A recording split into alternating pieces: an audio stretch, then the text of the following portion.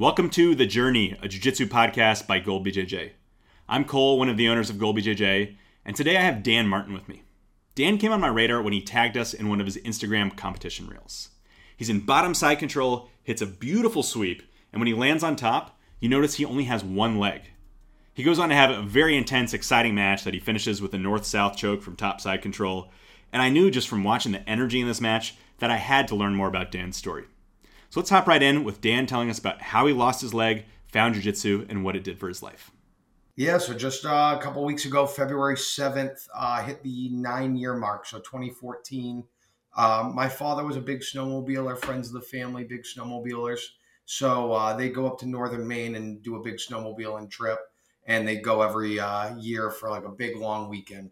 Well, I get on the snowmobile. It's about the snowmobile trip itself is from our buddy's cabin in Maine, 12 hours on the sled, then take a break. There's a hotel up north, get to ride those northern trails the next day because it's a 12-hour ride on a snowmobile, and then that Sunday, make your way back home.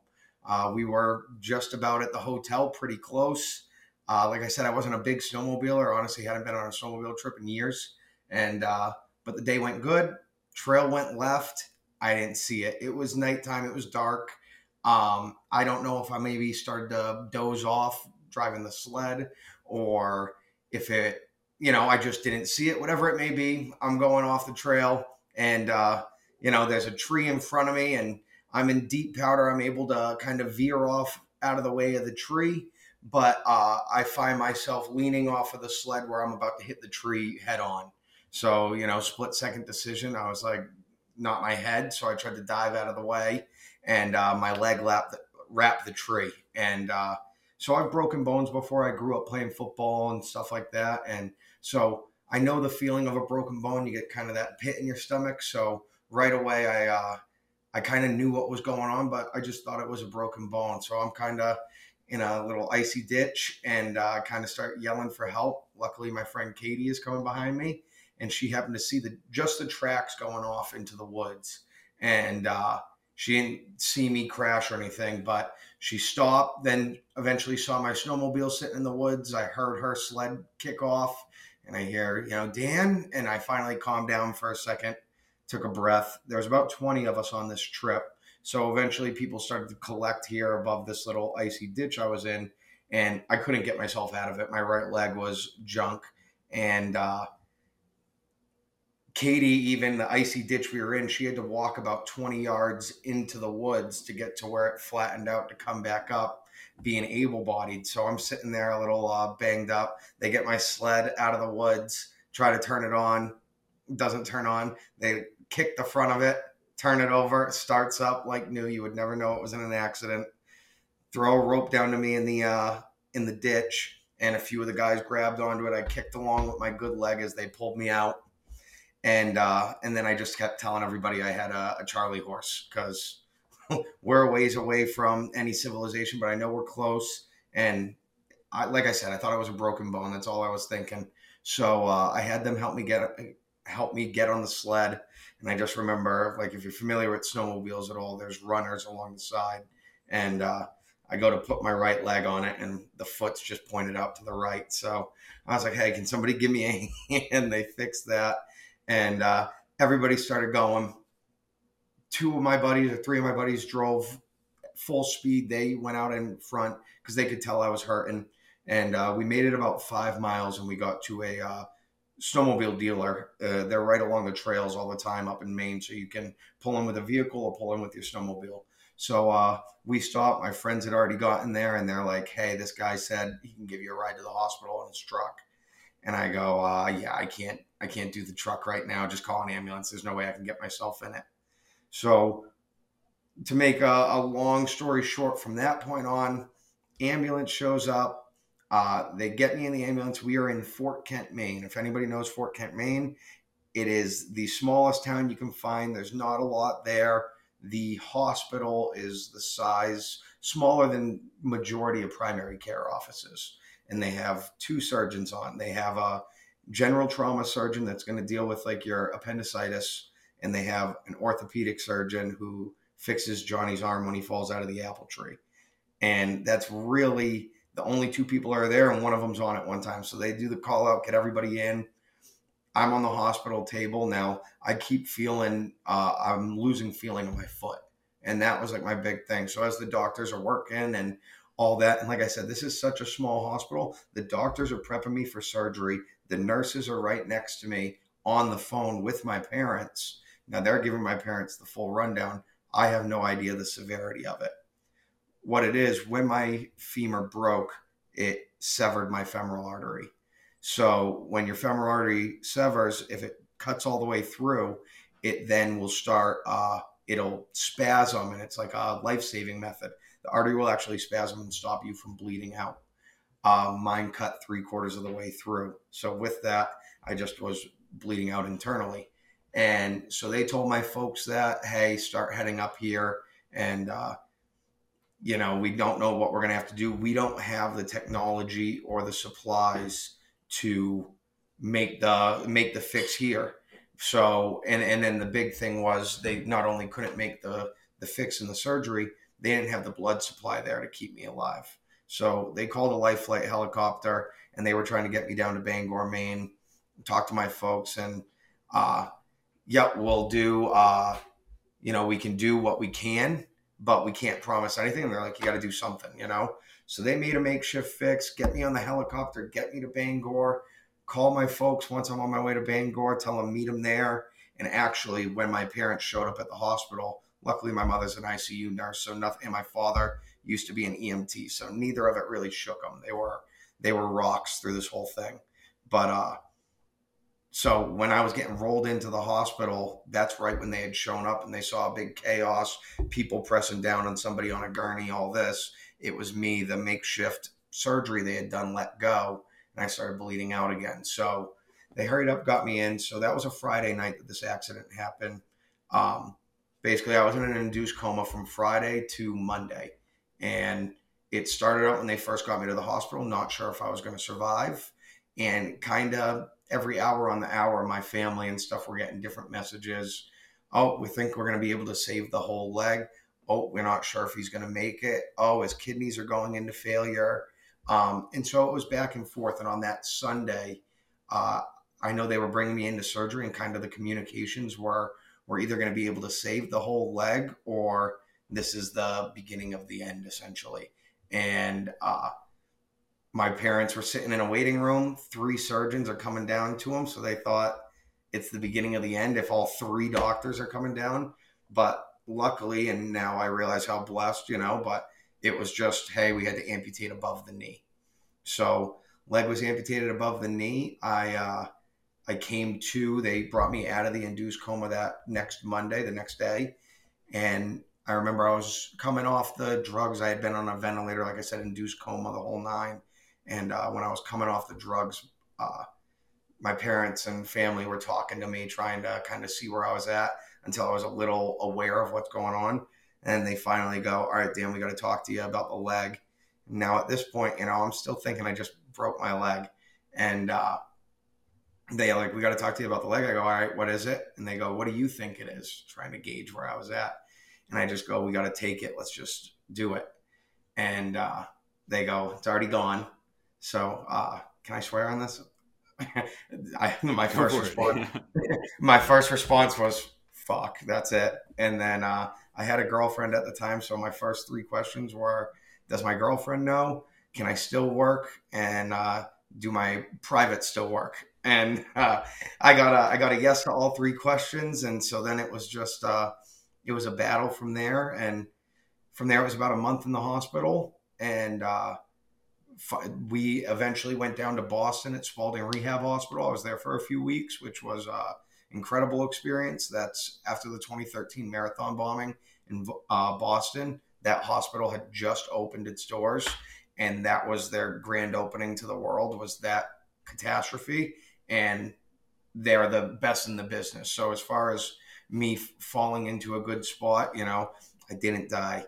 I got to go to one of the top rehab hospitals in the country, and I benefited greatly from it. So yeah, and after that, it was I was working as an electric lineman at the time, so it was a 7-month process, but I got myself back working full time in 7 months in the bucket truck doing physical labor. And yeah, man, that's the sorry so long, but that's the story. Oh, that's a wild story. You talk about it so nonchalantly, like in the moment, was it just excruciating pain, or is it like you couldn't feel the foot, and so it was more of you were in shock, or? I I have a high pain tolerance, and this isn't like to toot my own horn. It's gotten me in more trouble now in my later years than ever before. But like to put in perspective, my sophomore year of high school, fractured 5 vertebrae in my back. My third game of the season, I played 8 games with it, just telling myself it was a muscle issue and I'd be fine. But at any given point, I could be running and my whole right side would just give out. So I have a high pain tolerance. So like I said, I knew it was broken, but all I was thinking was it's a broken leg and it's painful, and we're talking Mhm. jujitsu, what are most cross faces, but, just uncomfortable. And, you got a lapel across your chin or whatever. And there's so many times that your hand does the float that you're like, oh, I'm going to do that tap. And you're like, no, it's all it is pain. It's not even risking injury. It's just nuisance more than anything. So kind of in my headspace was I got a broken bone.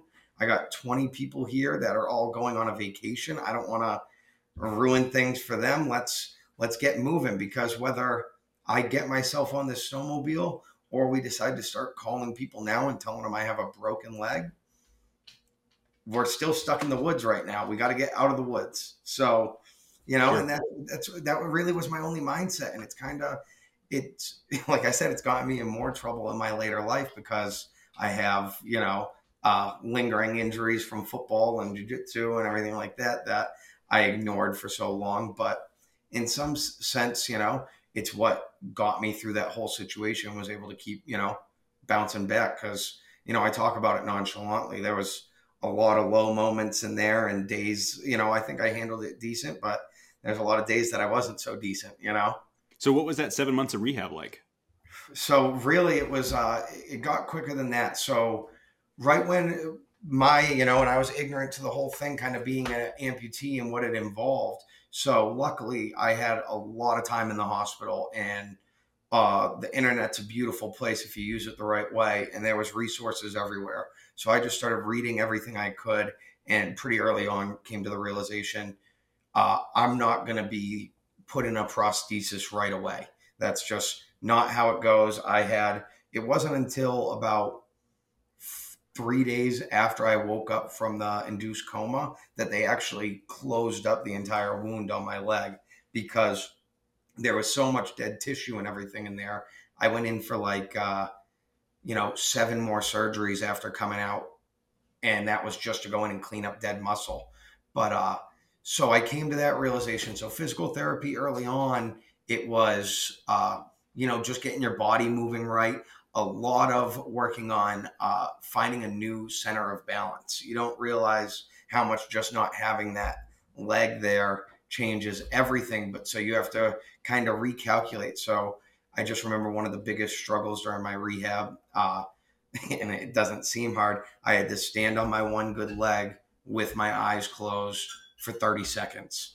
And in order to do that, that was so I could get approved to get a higher quality leg. And there's a lot of, ticker tape nonsense you kind of got to go through. But like, I just remember like looking at that. And like I said, I was an athlete growing up, everything like that. I was like, why is standing on one leg for 30 seconds so hard? But we eventually got there, and eventually I was able to get fitted for the prosthesis. I want to say that was around May or June. Accident was in February. Excuse me. And so then from that point, it was learning to walk. And I resort back to football again because it's helped me so much in my life. But I was a coach after I played, and film was everything. You hear everybody talk about watch film, watch film. All I did was watch videos of people walking with prostheses. I knew there's a few different types. The knee is the big thing. If you're an above knee amputee, they have to replicate one of the most, complicated joints in your body, the knee. They have to try and replicate that in a mechanical fashion. So there's a few different companies that do knees. I was watching videos on all of them. How do they walk? What's the trigger that fires it? So that way, once I got into the leg, it went a lot quicker. And the only thing that slowed me down is you're now strapping a piece of carbon fiber to your leg every day. So your leg has to get used to it itself. Otherwise, I would have been trying to walk 25 miles a day early on, but the leg will get beat up and sore and whatnot. So it was a process. So it was physical therapy twice a week, doing the workouts and stuff at home. And then I had to keep my mental side straight as well.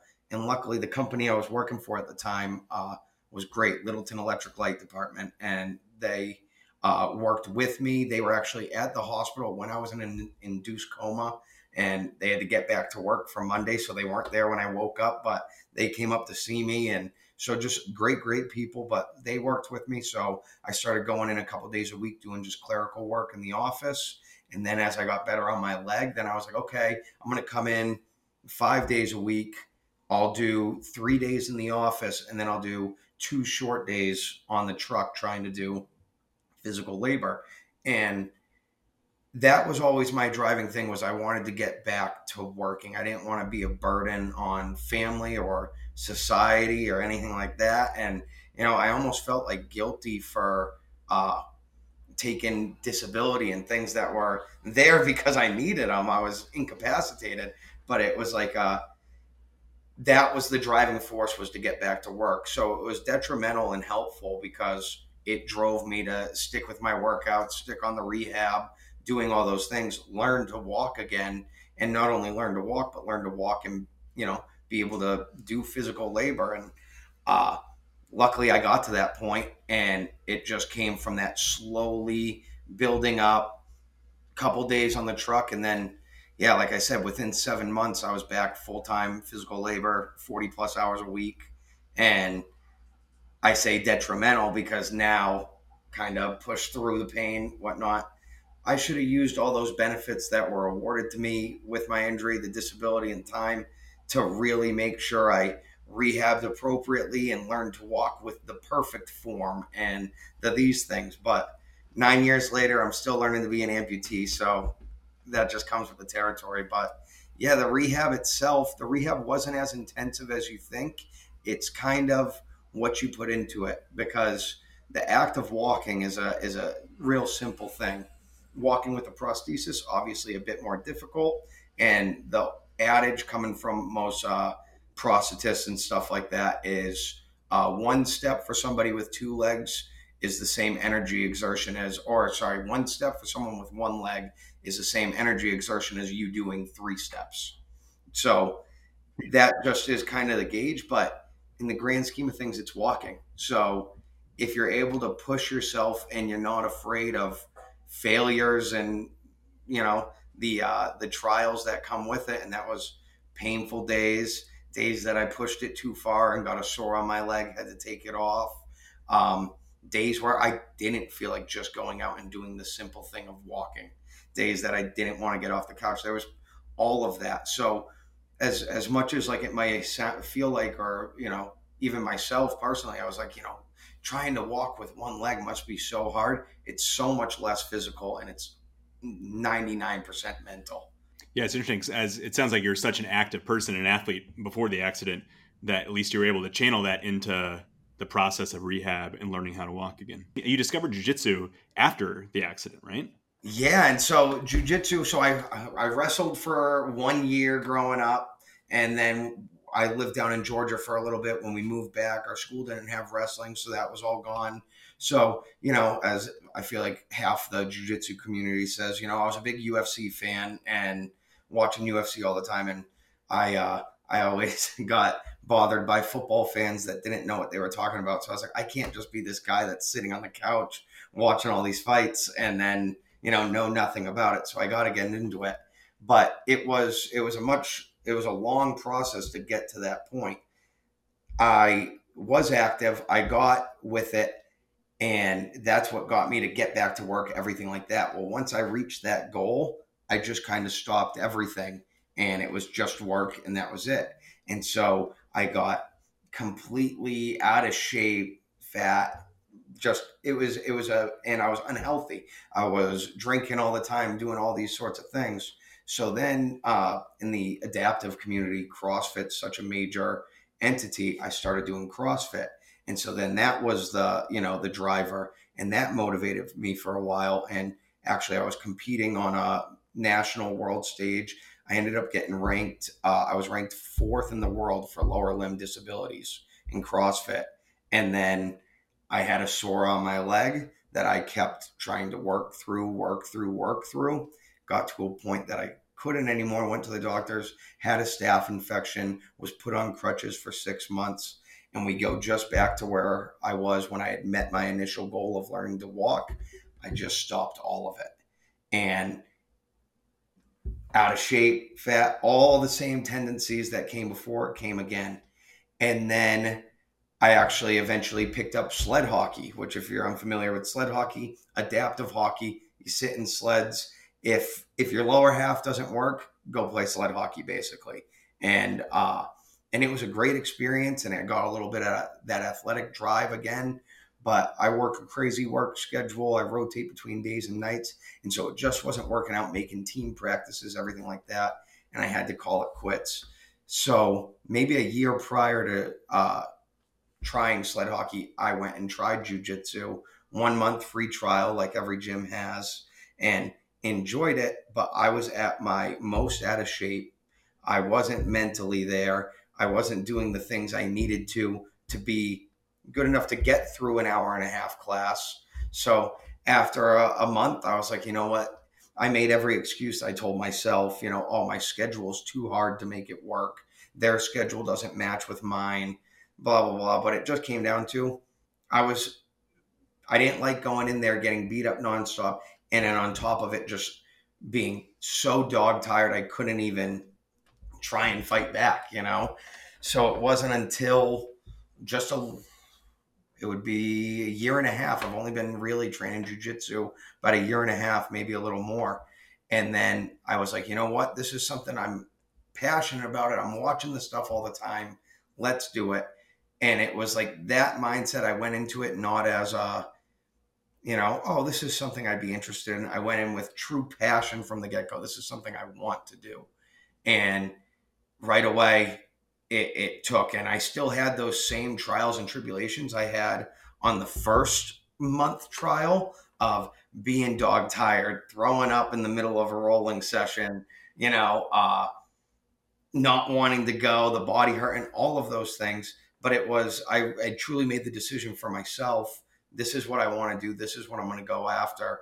And really, after that first month, I say all the time, it became the most addicting thing to me since I played football. From the time I was 5 years old till I was 23 years old, all I did was football. If I wasn't playing it, I was getting ready for it. I was coaching it. It was football.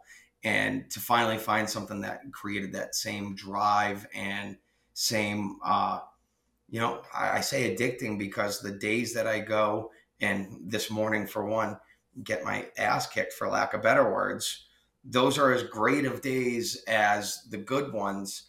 And it reminds me of football. The worst football practices are the ones that you and your old buddies talk about. Remember that day we did 1,000,000 sprints, whatever it is? And, oh, remember that day the black belt at class put me in 2 twisters back to back and I had no idea what was happening? It's those things. When you're passionate about something, the failures become memories as well, and not poor memories, not even memories you have to build off of, just memories in the journey. Sure. I mean, that's incredible. I guess for anybody going into their first jiu-jitsu class, just walking into the gym that first time is so intimidating. And I got to imagine that walking in as an amputee is on a whole nother level. What was that like? Yeah, it certainly was nerve-wracking, and still to this day, like I have anxiety, depression, those are clinical things, but just like anybody else has anxiety, it's showing up there. And then for me, if we're working on triangles that day, I'm not throwing up triangles, and I can't, or if we're working on a reverse De La Hiva setup, I can't be a good training partner for somebody because I can't stand up and give them that look they need to. So a lot of my anxiety just came from like, I want to just be one of the class, but I have to make these special changes. The nice thing is everybody at my gym, Worcester MMA, they, from the jump, it wasn't anything like it. Coach would demonstrate triangle, move, whatever. the minute we break, he would already be telling somebody, hey, we're going to work with 2 groups of 3 today. That way, every training partner has somebody that can stand up. And then once we break, he comes over to my group, hey, Dan, work on this today instead. And so it was just that, and it was just drilling. And once I got into it, all the guys are in the same boat. Someone's older, someone's this. There's all those anxieties that weigh on everybody going in there. It's just a matter of swallowing it and do it. And I know that's it's easier said than done, swallowing it, but like, it really is what it is. I kind of use like the 10-minute thing. It's like, give yourself 10 minutes to feel bad about it, feel anxious, all that, and then just do it, because you're never going to regret the doing, even if it's a negative outcome, you now have all certainty in that negative outcome. You just gotta, bite the bullet. Yeah, absolutely. We have an above the knee amputee who is a Navy SEAL that trains at our gym occasionally. And he's white belt, so he's coming in at like a skill disadvantage and without one of his legs, and just biggest smile on his face the whole time. Goes so hard in like a great way. He's like really trying to push it, and I think it just really amps everybody else up to see, man, this guy is not letting losing a leg get to him. And yeah, my ribs bugging me and my fingers hurt, but it makes it like impossible to complain about anything going on in my life when you see somebody climbing back from a disadvantage like that with such a strong attitude on their face. Yeah, and it's kind of like anything in life, have fun with the disadvantage. It's okay to make fun of yourself and make fun of the situation. When coach shows a triangle move in our morning class, we're very tight in our morning class. Our coach will show a triangle move, and then I'll look at everyone in class and be like, I showed them all of that. You know what I mean? Obviously, I've never thrown a triangle in my entire life, but you got to have fun with it. When I'm stuck on bottom and somebody goes to mount, I can quickly clear to half guard because I have a whole lot less leg to clear, and I can hook back in and start playing half guard. So if I whisper in your ear, cheat code as I do that, like, let's have some fun with this thing. That's what we're doing it for. There's so many added benefits, but like, we're doing it to get better at something, better ourselves, feel more comfortable in our skin. All those things come with it. You just have to, like you said, go at it with a smile. And even I feel like if you're trying to be the most competitive, jiu-jitsu player in the world and go on to the ADCCs of the world, like if you think Tom Brady doesn't enjoy his training and isn't joking around with the guy that makes him his avocado smoothie, you're crazy, because you don't get through doing that without it. You have to find the enjoyment in the suck, for lack of better words. For sure. Speaking of the competitiveness, how has competition played a role in your jiu-jitsu journey? So yeah, jiu-jitsu competitions opened up my eyes to everything. I've only got 3 under my belt right now, but I remember the first one. I had a private lesson beforehand to really gear up, punch up some things, and talking to my coach, and he's like, "You're gonna be ready for it's a nerve-wracking thing." And I'm like, "I've played in state championship football games. I'll be good. Like, I'm not worried about it." You get out there, and as much as anyone, it's an adrenaline dump like you've never felt before. And then on top of it, you get so accustomed to showing up at your gym with your disadvantage and all of the same faces that it's not a new thing, that when I came into this new environment, rolling at a different place for the first time in my life, and then it's in competition as well. And then I'm looking around and it started to sink in, and I felt those same first month trial anxieties and jitters and, I'm not ready to do this. And then at the end of that first competition, I couldn't open my hands up. The adrenaline dump was just so much. It was so crazy. And it made me go back and really look at what I was doing as far as my training, nutrition. And of course, I'm still not where I want to be, but it made me look at what I'm doing. And I feel my just competing itself has made me more open to my disability, because the jiu-jitsu community as a whole, for the most part, my experience, is a very open community. And so the same openness that my gym has for the amputee, for the overweight guy who can't get into rolling it, for whoever it may be, the community as a whole has that same openness and wants to tell you, this is awesome, man, this is great.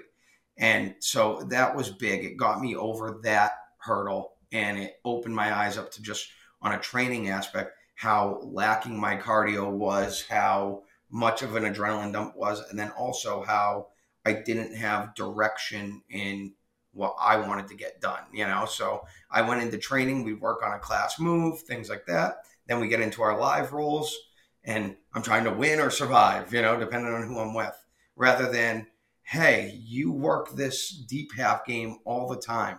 Why not work on your deep half today, constantly get there and try and work through these things and not just go like a crazy man.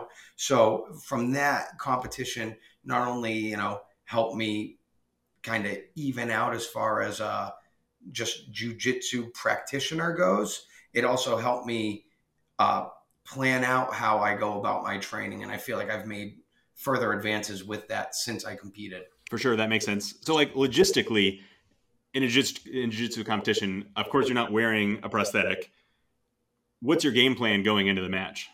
So the last one, the one that you guys got tagged in, that was a Tap Cancer Out tournament. If you guys haven't done a Tap Cancer, do it. They're awesome. Great fundraiser, great organization. Highly recommend. But so when I did that one, my coach asked me that same question. What's your game plan going in?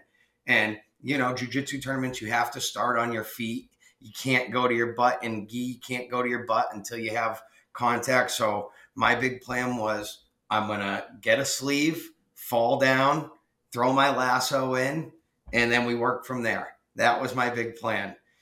That all went out the window immediately, and from that point, because the pressure is so much more, you don't have the space you feel like you normally do, things like that.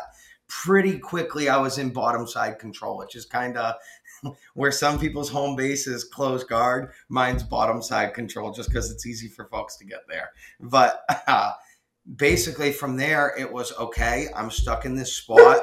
Let's go with the things So I went to my deep half game from there and just started playing until I could get to my top game. Once I get to my top game, that's essentially where my disadvantage that is on bottom can become an advantage.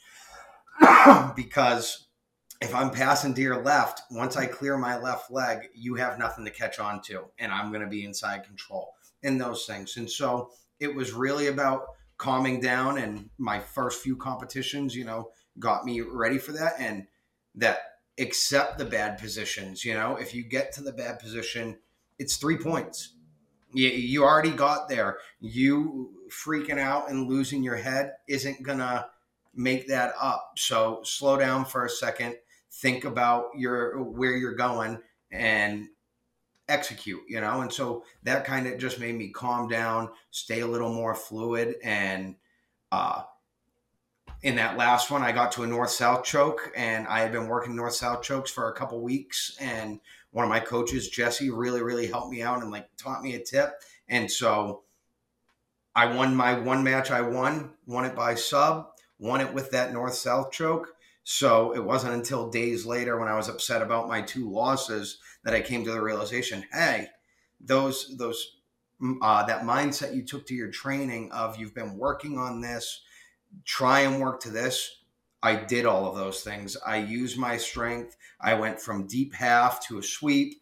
I got to side control and used the north-south. So it was just a culmination of all of these things. And it was almost a year to the day of me starting jiu-jitsu that tournament was. So it was just a big culmination that, it doesn't have to be these massive gains, but these small things you're doing are, making a change, Yeah, Andrew Wiltsey, high-level black belt competitor, had a good video the other day where he's talking about things to know before your first tournament. And one of the big things is just the mental game that your mind tricks on you, where nobody else cares or thinks about your losses at all. All anybody else remembers is the exciting matches you won, But in your mind, you come home from a day like that where, I've seen the video. It's a beautiful rolling sweep into the north-south choke. And, you're maybe your brain is naturally fixated on the other 2 matches that didn't go your way. And so you really got to, work to get yourself out of that mental loop. Yeah, and that mental loop is tough too. And especially, as an amputee, and then I'm bald and I have a beard. I did not serve in the military once in my life, but on a daily basis, if I'm out in public doing things, I get a thank you for your service. And I got a, hey, I didn't serve, But then even still at the jiu-jitsu competition, I have so many people that'll come up and, oh man, that's awesome. Oh, I saw you compete. That's so cool. And some little kid looking at your leg and whatnot. And sometimes in the moment, that all just, for lack of better, annoys me. You know what I mean? Because I'm like, what are you talking about? Did you just watch that match? I spent the whole thing in bottom side and couldn't get out. Like, that was nothing about that was cool. And it's not until days later when I can try and reflect on the situation that I'm like, oh no, that is cool. You know what I mean? Like, I did put myself out there, no different than everybody else. They're putting themselves out there. It's still, but there is a hurdle that I had to jump over, and I should be proud of myself for jumping over that hurdle. Sometimes it's hard to do so, but no one's, like you said, no one's looking at the negative aspects of anything, whether you're able-bodied or not. It's just a matter of you're there. Everybody's in that same boat, So you got to just get over yourself, and that's really it. Get over yourself, For sure. And looking on your Instagram and YouTube, you do a bunch of other active stuff. I see videos of you snowboarding on a prosthetic, deadlifting like insane amount of weight that any person with two legs would have a lot of trouble getting up. How do you stay active in those activities? That's it. It's just a matter of I have to keep myself going because, I talked about that 10 minutes to feel bad for yourself. My toughest 10 minutes and when I feel bad for myself are in the morning. I tell everybody this. I wake up, everybody's first thing they have to do when they wake up, go to the bathroom, all that. I have that first 10 minutes of the day where it's like, okay, I have to go to the bathroom. I have to get on crutches and go to the bathroom.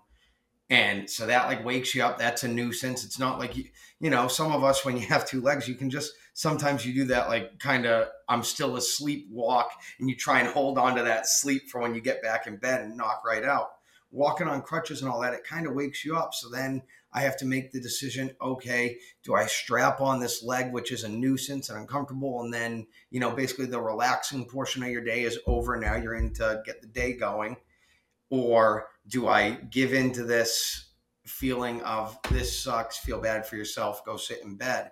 So if I didn't have something that was driving me, I fall into those same bad habits. And it was, once I got back to work full time, fell into the bad habits, was eating, drinking, not doing anything. Then found CrossFit. Okay, there's my drive.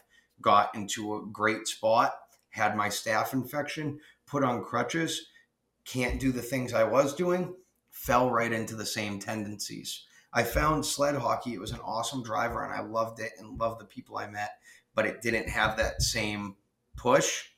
Then jiu-jitsu came along and it was that driver. And so it's really a matter of, I do these things to stay active because I enjoy being active, and it's so easy to forget you enjoy being active because it's easier to sit around, even if sitting around you don't enjoy as much as going to the mountain and going snowboarding. And so that was kind of the same thing, even in my most positive states when I was on the right path. The winter would come around, and I'm in Massachusetts. There's ice on the ground all the time. Any amputee will tell you this. Walking on ice is the worst thing. I'll do whatever you need with my leg. I'll walk 20 miles before I walk a mile on ice because you can't feel where your foot's planting on the ice. You slip, all that. So the winters became, I just, on a smaller scale, was resorting back to those same bad tendencies. And so I snowboarded in high school, big adaptive snowboard community. Okay, I'm going to try and get after this. And right away, it was the same love I had for snowboarding when I was in high school. That love stopped when I was in high school because I broke my back, had to stop snowboarding, all that. So luckily I found that love again, and it helped me get through the winters and do all of that. And so it's really just about having, a why. And, my whys are my wife, my stepdaughter, all those things. But Prior to that, I had to find otherwise. And luckily, I have those and they're still a major part of my life and what keeps me able to stay active to play with my stepdaughter. I want to take her to the mountain and go snowboarding. She's 4 years old, just showed interest in jujitsu. So I'm fired up, hoping to get her in kids' classes. So you got to have a why, even if it's a small scale thing of I want to be able to go to the mountain and snowboard. Because of my back injury, I had all sorts of problems with my lower back still, and then losing my leg, my back was just getting to absolute despair. And I finally was like, I'm taking my health serious. Went to a bunch of different doctors, physical therapy, everything like that. And it's been a long process. I've been focusing on like my physical health seriously for like 4 years now. And just maybe it was a 2 year process just to get my back feeling good. But the reason I wanted my back to feel good was because when I go snowboarding, I wear a special leg. Kills my back to walk with it, but the riding itself is easy. I was not going snowboarding because my back was hurting so much just from walking to the lift. Well, that right there is just, it should be a giant red light that, okay, address these issues. But it wasn't. And it wasn't until I really put together that you have to have that drive or that snowboarding or whatever it may be to get you to do the other things. And that's really just what I've found, with everything. It's if I have a goal in mind, that's what drives every action of your entire life, and it's been beneficial for me at least. How has having your stepdaughter in your life impacted kind of that drive? It's fantastic. I mean, just between my wife and stepdaughter, you don't want to be the lazy guy. You know what I mean? I still fall into that trend sometimes. And that's because I got a loving wife who takes care of me. And when I'm feeling bad and my legs hurt and I don't have to worry. And sometimes I'm sure I take advantage of that, but I want to be a role model for my stepdaughter. I want her to see that I can wake up and do all these things, because when she's 10 years old, it's just going to be ingrained in her that there's nothing that should stop you, that no matter what life kind of throws at you, roll with the punch and keep on moving forward, because you're going to be fine. And that's like, I feel fortunate that if I can do a good job of putting on that display of, being able to keep moving forward and show up every day, if I can do those things, that when she's 10 years old, that's going to be part of her mentality without even knowing. You can take a 13-year-old kid and take him to the motivational speaker that comes down to the gym, and out of the 1,000 kids at the school that are hearing this guy talk, it might sink in for 5 of them, and that's great. But at least this way, it's like, no, she's just going to know that there's not these excuses laid out, and there's not these things to, and I don't want to say you're allowed to feel bad for yourself, and you're allowed to have all these feelings and struggles and admit the struggles and all that. It's just a matter of you still gotta step forward. We still gotta learn to walk, Totally. Yeah. I mean, that's something we talk about a bunch with my kids. Just, hey, these feelings are okay to have. It's what you do with them and where you take them, is the important part. That's it. You got such an incredible, inspiring story, man. Like, we were all watching your videos at the office when you first tagged us in them, and just everybody was cheering you on in the tournaments. It was really incredible to watch. So thank you for sharing it. I wanted to wrap up with any advice you might have for that new person who's thinking about going to try their first jiu-jitsu class, or is maybe a 1 or 2 stripe white belt, still trying to kind of find their way around. Yeah. So my advice there would be, so first off, I actually have a tattoo on my arm. It says FTTS. I got it very shortly after my accident. Mantra my brother Joe always said to me, and it's fight through the suck. So first and foremost, even like I said, the second time around where jiu-jitsu clicked for me right away, where, I was passionate and wanted to go, there's a lot of suck in there. Get through the suck and don't be afraid to admit the suck. I early on would push through rolling sessions until I was tapping in a no tap situation and jumping off the mat to go puke in a trash can. You don't need to get to that point. It's okay to be like, hey, for these first few weeks, I'll go through our drilling. I'll do a little bit of live rolling. And when my body's had enough, I'll scale back and say, hey, I'm going to watch these next few.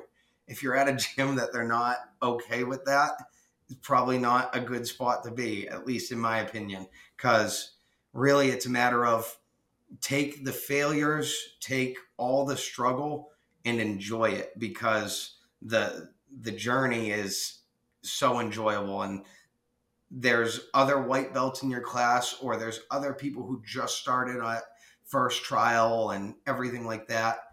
Go to multiple classes early on, go to different time slots, find the group that you mesh with, find the guys that you work well with, because I got a group of guys in my morning class and they all know who they are, that I know that I can work through anything with them. Hey, what are you thinking? And we're all going to get through this together. And we came from white to blue, and I'm praying they're with me all the way through this journey, because that's what makes it enjoyable. So take all that struggle, all that suck, all that anxiety, and find the positive in it, that all of these people at the gym have felt that exact same thing.